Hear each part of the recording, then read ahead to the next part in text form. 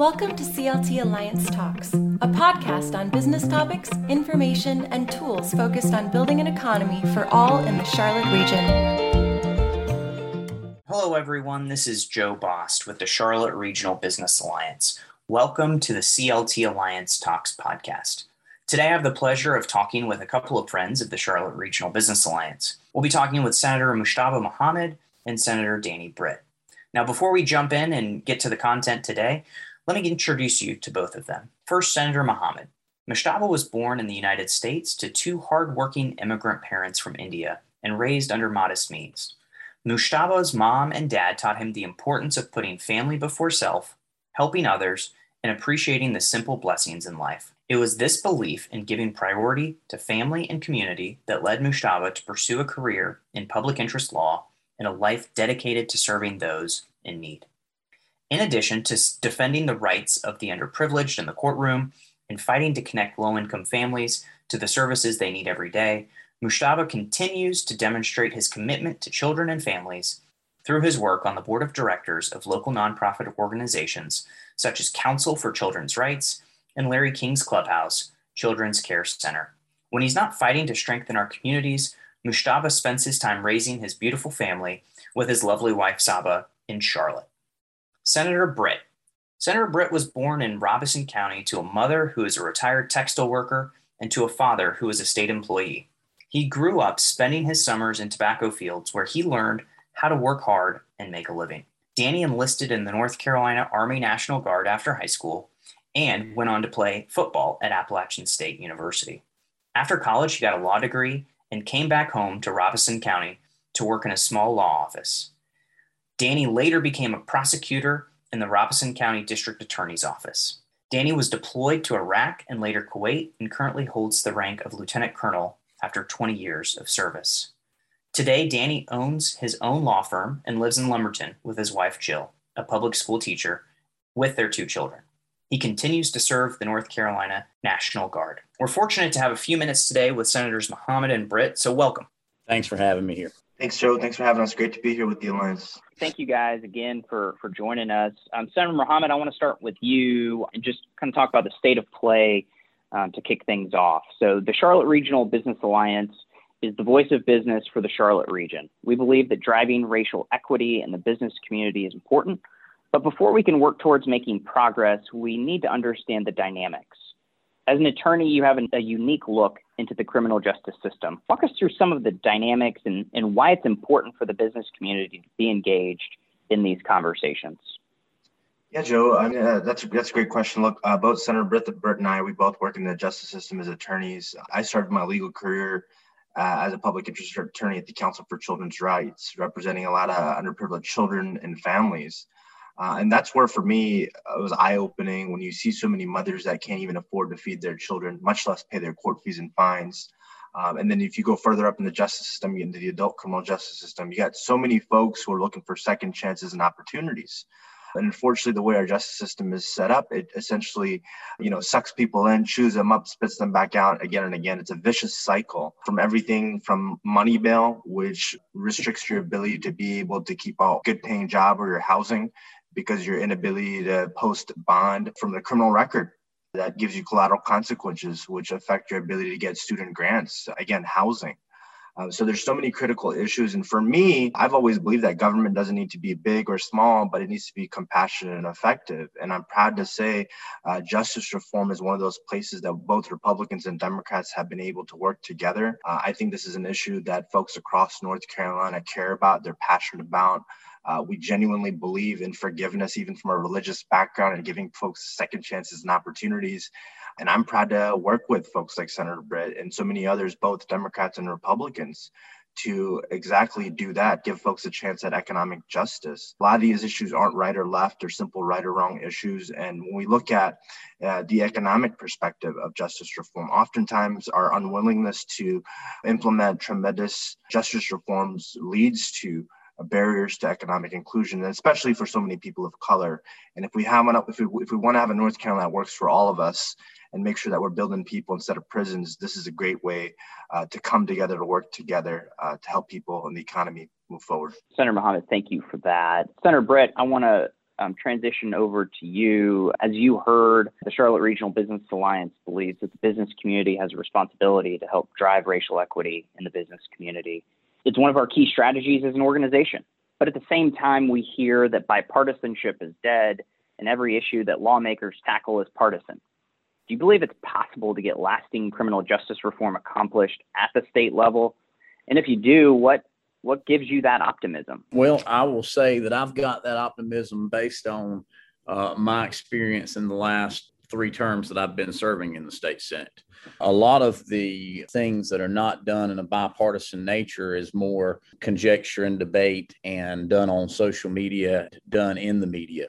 As far as what we actually do here at the General Assembly building, there is quite a bit of criminal justice reform that has taken place in the last decade. And, personally that I've worked on in the past 5 years or so, prior to working with Senator Muhammad on a number of things this session, I worked on a number of things with Senator Floyd McKissick, as well as Senator Jay Chaudhry in previous sessions. So I would say I'm 100% optimistic of seeing criminal justice reform happen because based on experience, it does. It's not one of those issues that is as partisan as what other issues are. We do have a lot of issues in this building that do become very partisan and are voted on those lines, but there have been a lot of criminal justice efforts that we've received in the Senate, at least, a unanimous support of very early on in sessions. The nature of things in the House are a little bit different, but when it comes to criminal justice reform, like I said, we do have several people in the Senate that work together very well.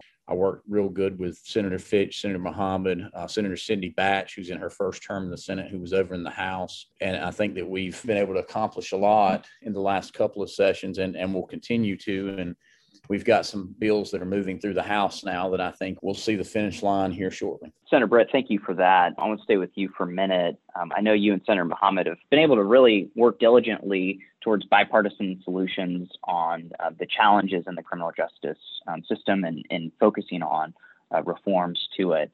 You've been able to put together a few bills like Senate Bill 300, Senate Bill 301 that have not garnered maybe a lot of media attention, but could have a sizable impact on the future of our workforce. Share with us about these bills and why they're so important. So Senate Bill 300 is the criminal justice reform bill that's kind of a criminal justice reform omnibus that deals with a lot of the issues with ensuring that we weed out any bad apples in law enforcement, also ensuring that law enforcement receive the proper mental health services that they need. Ensuring that law enforcement agencies are able to hire law enforcement officers knowing what their background is. We've also got pieces in there that deal with some of the nuisance crimes that people receive criminal records for in our state, which are mainly tied to substance abuse and mental health issues, that we can still have the tool to charge for those crimes, but also have the carrot there that the charge is dismissed or deferred so long as the person gets help or doesn't reoffend. Senate Bill 300 is just an all-encompassing bill that has a lot of different pieces in it. Senate Bill 300 is a step further in the line of expunctions. We did pass the Second Chance Act last session. We passed it in the Senate very quickly. It sat in the House and stalled. Quite frankly, I believe until the George Floyd incident took place, the House may not have passed the Second Chance Act. There were still some things that the Second Chance Act did not clear up. And it went a long way to allow for multiple expunctions of misdemeanor convictions. But there are still many people with felony convictions that can't get employment, can't get housing, can't get loans because of those felonies on their record. And the reason those felonies are on their record is because they have a subsequent guilty misdemeanor that might have been 30 years ago. One example that I used on the floor was I had a client that came to my office who had a 1991 conviction for a forgery and had a 1993 conviction for a driving while impaired charge at a record level 5, meaning that he had never had a DWI before. He paid court costs, fine, did 24 hours community service, walked out the door. But that person, even with the Second Chance Act in effect, could not get an expunction because of that DWI. Senate Bill 301 now would allow that person to get the expunction. It would also allow an individual who had multiple felonies up to 3 to get an expunction, so long as the second and third one had 20 years pass. What we've dealt with and what I've seen in my career as a prosecutor, which was about 5.5 years, and then my career as a defense attorney, which is another right at 13 years now, is that most of these people that are coming through the court system that are getting multiple felonies, it is because they have something going on in their life, rather it be substance abuse or mental health related, and they're committing a crime to feed their habit because they don't have the help they need, and we don't have the help they need, or they're not taking advantage of the help that they need to be on the right track. So they commit multiple felonies over a period of, 2 or 3 years. Let's say 10 years later, they get straight. Well, they still can't get them off their record because we don't allow but for one felony to come off. And this will change that. Now, a couple other things that we changed in previous sessions, which gives me optimism that this will pass as well, is we changed the time that you had to wait on a felony expunction to 10 years from 15. We changed the time on a misdemeanor, nonviolent misdemeanor, from 10 to 5. We changed expunctions to where you used to only be able to get one in a lifetime for not guilties and dismissals to an unlimited for not guilties and dismissals. So, Senate Bill 301 does a lot to go a step further than what Second Chance Act. I actually think that it's a little bit better bill because the people that we really need to help and the people that are really hindered from getting jobs are these people who have these felony convictions from years ago that have proven that they can be productive citizens, that we want to be able to get adequate housing. We want to be able to get good jobs. We want to be able to have them contribute to the tax base. And that felony from decades ago prevents them from doing that. And this just gets more and more people back in the job market, back in the housing market, and is really a jobs bill and would absolutely help to improve our economy. I like the way you characterize that, Senator Britt, as a jobs bill. And we at the Charlotte Regional Business Alliance couldn't agree more about the importance of these bills and really the lasting impact it's going to have for a future workforce. We're constantly talking about the need for recruiting and retaining talent, both those who are already in market, but externally as well, and being able to unlock the potential that just right here in the state of North Carolina is tremendous. Senator Muhammad, I want to go back to you. I know I don't have to remind you you're in the minority party in Raleigh, but I know that can make things difficult at times to get things done that are important to you. Share with us how you and Senator Britt have really been able to forge this partnership and work together to make great strides in reforming the criminal justice system. Paint us a picture, Senator Muhammad, of how these discussions take place. No, Joe, no secret. Yeah, we're in the minority party, and it's very difficult. Our state's gone through times where the Republicans are in the minority. And for me, I can't take any I don't want to personally take any blame for whatever Democrats have done to Republicans in the past or vice versa. For me, I'm here to do a job, right? We leave our family. I have a very young family that you mentioned earlier. 7, 5, and a 1-year-old with my lovely wife that we're trying to raise. I've spent a lot of my time doing public interest law. You got folks like Senator Britt, who's also an attorney. He's raising his beautiful family as well. And I think all elected officials at the end of the day, where you're serving in local government, school board, city council, county commission, or in the General Assembly, everyone comes to public office for good reason, and they want to put a good faith effort in improving people's lives from the day they come in and going forward than before they arrive. Well, that's where you have to start, I think.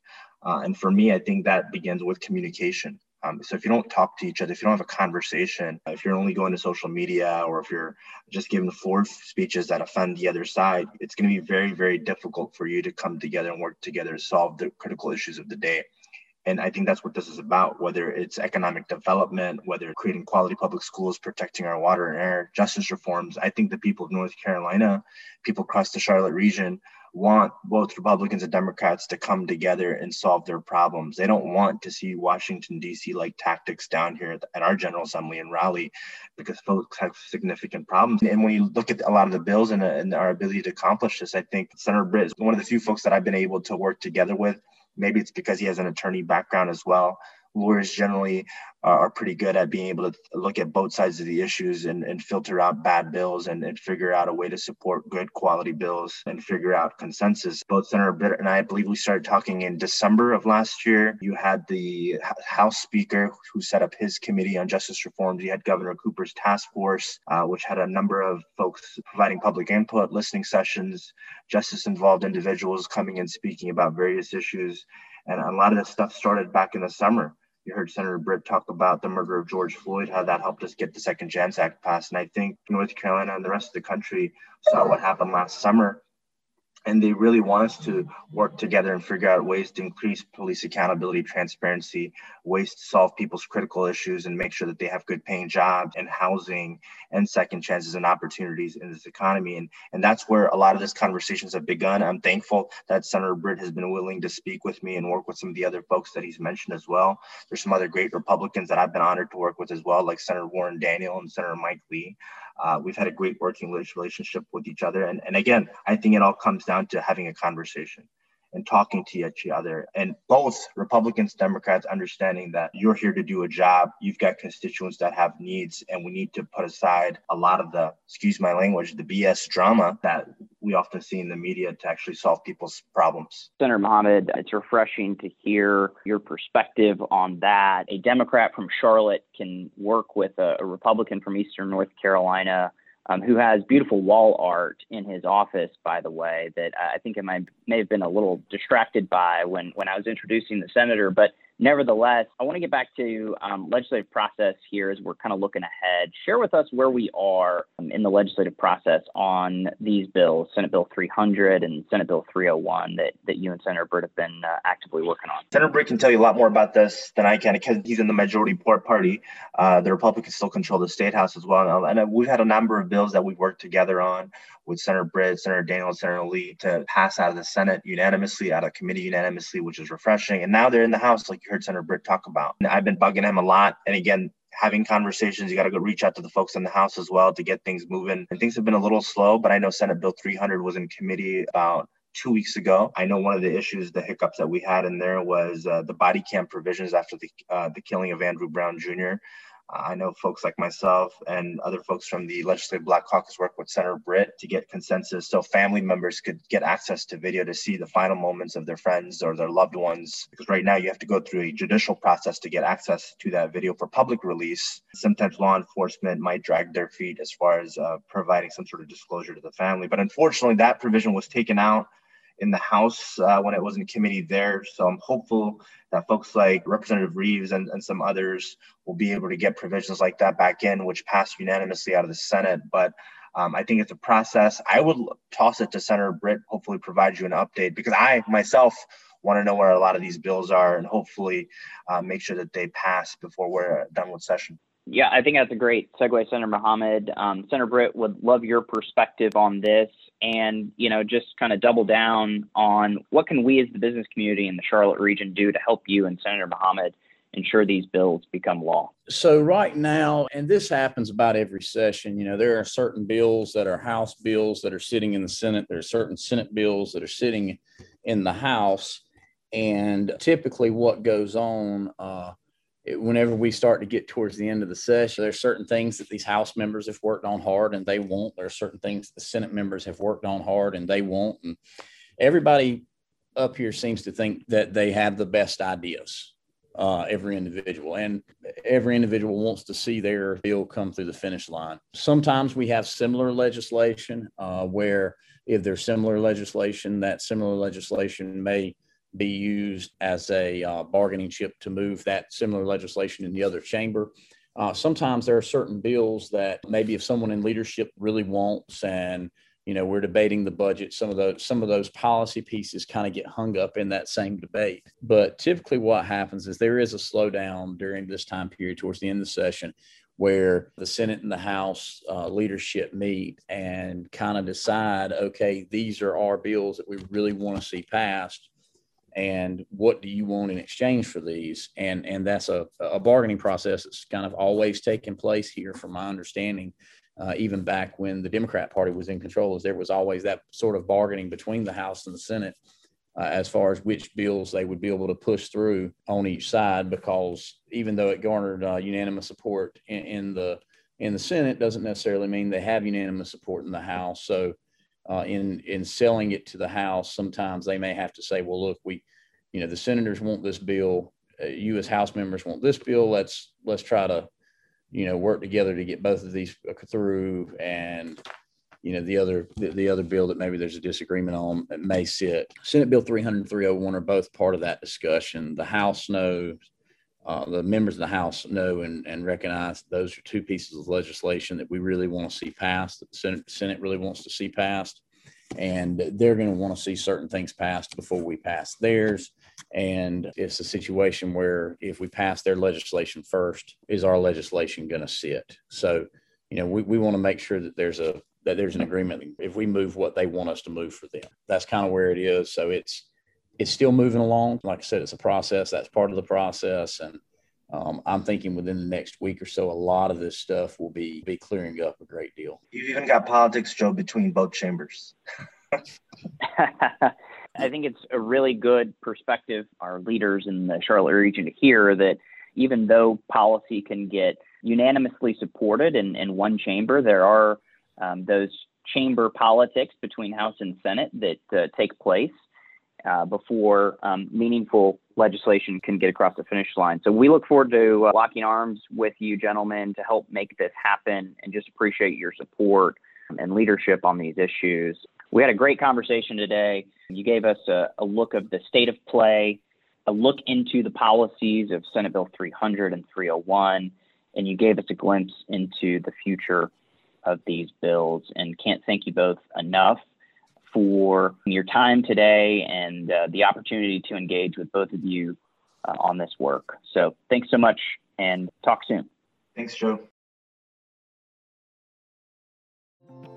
Learn more about the Charlotte Regional Business Alliance at charlotteregion.com.